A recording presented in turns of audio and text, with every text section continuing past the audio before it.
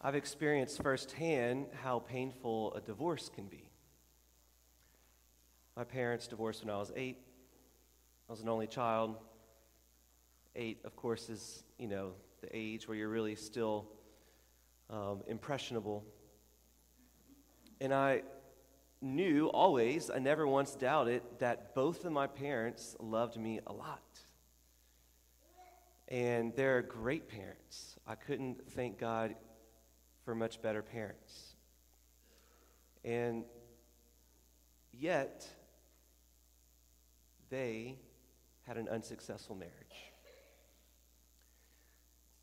And I've seen how painful this can be because whenever there's a divorce, there's confusion, there's a sense of failure that you didn't plan for. There's a sense of shame and embarrassment, especially around church people. There's a sense of loneliness, certainly bitterness and anger, and you start to feel unwelcomed in a lot of places. And then you start to have a discussion about an annulment, and that becomes difficult as well. I've experienced firsthand how just understanding what annulment even is really tough, much less to accept it and to have the energy to go through that process, a process that can seem extremely intimidating and a process that can seem just overwhelming. And then, if you start the process, there's discouragements along the way. It seems to take forever, and it just seems like you keep getting hit left and right. And so it's hard. I've seen how difficult this can be, not only in my own family, but people come to me all the time, and I've heard so many different stories. And every single time, what I'm struck to see is that these are good, well-intentioned people that never expected to be divorced.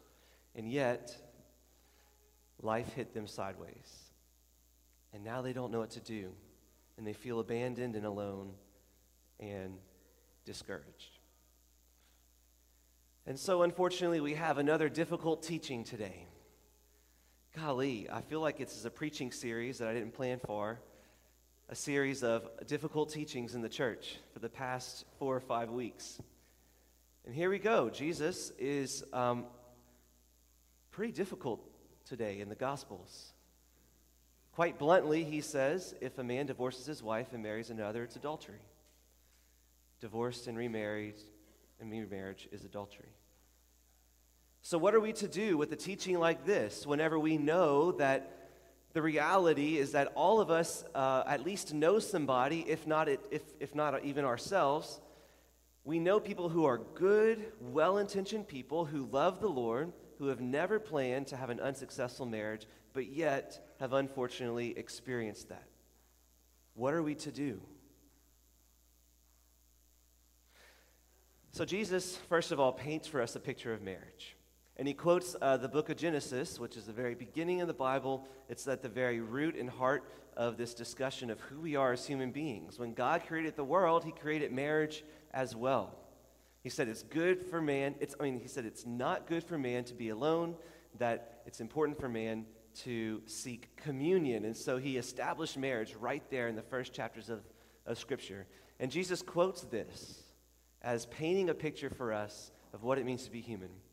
He says that what God joins together, man must not separate. That a man and a woman would leave their home and come together to establish a lifelong partnership. And St. Paul expounds on this too in the book of Ephesians, his letter to the Ephesians. He explains how the love between a man and a woman is an image of God's love for us. It's an image of total, complete, fruitful, and faithful love. And although imperfect, because all of us are imperfect, it's the closest image we have of God's profound, intimate love for each individual soul. And so Jesus paints this ideal for us. But he knows full well that we are weak, that we are imperfect, that we make mistakes. And yet he still challenges us with a teaching like this. So what are we to do? The difficult thing here is that, unfortunately, the church cannot change Scripture. The reason we can't do so is because we are a faith who has received the truth. We've received Scripture. We didn't create Scripture. We didn't get together as a democratic society and create our religion based off of our preferences and realistic expectations. We received divine revelation from God in Scripture. And so it's beyond our authority and capacity to change a word of Scripture, even when it's hard. So what can we do? As good stewards of people who have received such an amazing gift, the divine Word of God, what we can do is wrestle with it and support one another through it and find creative ways to live it. And so we know that marriage is difficult, but yet we also know that it's beautiful, that it's perhaps the most important, beautiful gift that God's given to us. And so the church, in her wisdom, has received this passage and has asked the question long before any of us have, and has asked this question, well, what are we to do with those good people who have had unsuccessful marriages? And they've seen that what we can do is we can look at what Jesus means by marriage. We can ask the question, what does he actually mean by marriage? And what we've realized by praying with this Scripture and by putting it within all the context of all of Scripture is that by marriage, what Jesus means is that it's a sacrament, that it's the sacrament of matrimony, that it's the sacrament between which a man and a woman give themselves to each other completely and become one. And this union of persons within the sacramental context is until death. And so what the church can do is, although the church cannot change Scripture, what the church can do is determine whether or not something is sacramental. Because it is within the church's authority, as Jesus gave this authority to his apostles in John chapter 20, it's within his authority, her authority, to determine whether or not something is a sacrament. It's either a sacrament or it isn't. And so we know that because of the legal contract that all marriages that are done legally are in fact legal, that it's a civil agreement, and the church is never even going to say anything about that because it's not within our authority. It's the state's authority to determine whether or not a marriage is legal. Nor is the church going to say whether or not a couple loves each other. That's between the couple to decide. They have a story, they have a past, and good chances are there was at least a time where they really tried their best to love each other. The only thing that the church can talk about within their boundaries and authority is whether or not this marriage was sacramental. And if it was sacramental, then we have to reverence what Jesus says about it. But if it is not sacramental, then what we can say is that we can make a distinction, that it was legal but not sacramental. And therefore, potentially, it's possible to enter into that one sacramental marriage in the future with someone else. So how do we answer that question? How do we know if something's sacramental? So there's a lot to be said here. I'll try to keep it simple and short, but I think this is important for all of us to understand no matter where we're at in this discussion, because all of us can help clear up some misconceptions in the world about what an annulment might be. You see, an annulment is almost misleading by that name. It's not a stamp on top of a marriage that says, okay, we forgive you, try again. An annulment is rather an investigation and then a declaration of either nullity or validity of a sacrament. It was either a sacrament or it was not. We have to investigate.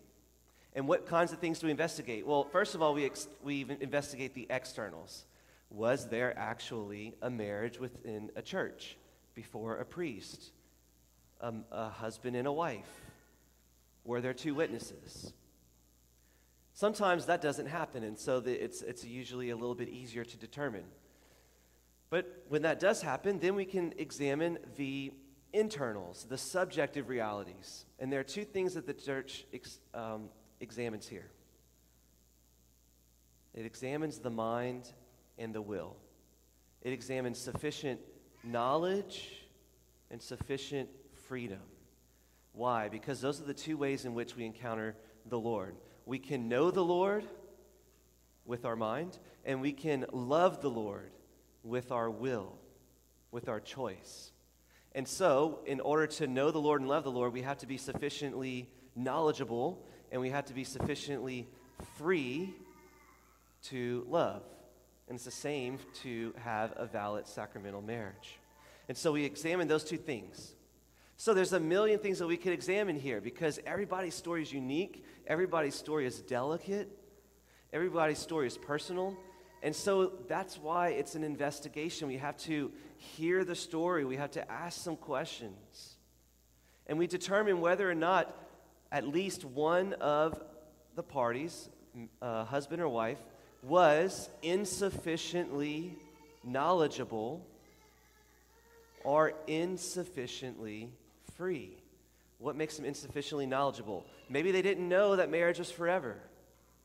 Or maybe they didn't know that you're supposed to be open to life in your marriage. Or maybe you didn't know that marriage is a sacrament and that God needs to be a part of it. Or maybe you didn't know truly who your spouse was. Maybe they were living a double life, or maybe they kept a big secret from you. Or maybe there was something that they didn't even know about themselves, but that we discovered later, and this was big enough to be detrimental to a marriage. Maybe you didn't know. Or maybe you weren't sufficiently free. Maybe you felt pressured to marry somebody. Maybe you felt like you got so far into that relationship that there was no turning back. Maybe your family and your friends kind of pressured you too far. Or maybe you were afraid. You were afraid to be alone. Or you were afraid to hurt your spouse by breaking up with them. Or maybe you were addicted to something harmful, and something that would prevent you from being able to freely love your spouse. Or maybe there's something else, because the list is big and wide. And it's difficult to have an exhaustive list because everybody's story is unique. But what we examine is whether or not we were sufficiently knowledgeable and sufficiently free at the time of marriage. And if not, if the church determines that you weren't, and again, only the church has this authority because Jesus gave that authority to the apostles. If the church determines that it wasn't sacramental, well then we can say that we haven't yet entered into the sacrament of matrimony. And so then we would make a declaration of nullity. And in layman's terms, you have an annulment. But you see, it's more than just an investigation and a declaration. It's also a process, hopefully, of healing. Now, this is not always the case, I have to admit. It kind of depends on your openness to healing and the priest with which you reach out to. But for many people, including my mom, it became a process of healing. It wasn't just a formal investigation. I got to witness her transformation through the process because, first of all, there's counseling involved with the priest that helps you. Then there's something psychologically healing about revisiting your story in hindsight and bringing that to prayer and allowing the Lord to unpack that for you. There's also something very helpful to meet others that are in this process as well. So you can share your sorrow, share your pain, and you can share empathy with each other and share your transformation with each other. And then there's just something so freeing to have clarity. Whether it's sacramental or not, at least we know for sure. And there's the freedom and peace inside of having a clear answer. after going through this process. All the while now, at the other side of it, there's a process of healing. And so an annulment is the church's effort to reverence that we still cannot change Scripture, but we can do as much as we possibly can to be merciful and to help others through a process of healing. It's true that there's a lot of misunderstandings and misconceptions, but when done correctly, it could be a beautiful thing. And I guess so what I want y'all to know is this. If you are divorced, I want you to know that you're not alone. And I want you to know that you're still welcomed in the body of Christ. If you are divorced and remarried, and you haven't yet gotten your annulment, what I want you to know is that the church hasn't given up on you, that we are ready to talk and to take you to the next steps forward, not to just expose you to shame, but rather quite the contrary, to bring you through a process of healing. And I know it can be daunting, and I know it's frightening, but we're ready to talk because we do need to move forward in this situation. If you've already applied for an annulment and you're still waiting to hear back, what I want you to know is that be not discouraged. I know that it's a long process. I wish it were shorter, and I hate that it's so long of a process. But nonetheless, again, you're not alone, and the Lord wants to help you through it. There is something good for you on the other side of this. If you know somebody that is divorced or that needs an annulment or that is waiting on an annulment, what I want you to know is that I need you to support those people because those people are suffering very silently. Those people need our friendship. They need our encouragement, and they need our prayers. They need us to be delicate because their story is very sensitive usually. But they also need us to challenge them to move forward because God doesn't want them to stay in the mess. God wants to love them out of the mess. And just a word of encouragement for those that might feel like this is just a hopeless situation. I think it needs to be said here that there are heroic people even in our own parish that if God is calling you to be chaste and even further to be celibate, there are heroic people in our parish that are doing that. That until we get your marriage regularized and healthy, we have to look to our heroes in the parish. We have widows, we have single people, we have young people, heck, we have religious. And we even have people that are in a marriage that are unable to act as husband and wife. And they are freely choosing to make that heroic choice so that God can bring them through a process of sanctity. And I am inspired by these people because that is not easy. But if you are discouraged, if you feel like there's no hope here, it helps us to understand that there are real people that are fighting this fight as well. That it is hard, yes, but that it is possible, and it's worth fighting for. And so what I want us all to do today is to pray, especially for marriages, but I also want to especially pray for those who have been in an unsuccessful marriage. We want to pray for their healing. We want to pray for their mercy. We want to pray for their conversion. And we want to pray that their hearts would be restored. Because there's no sin too great for God's mercy.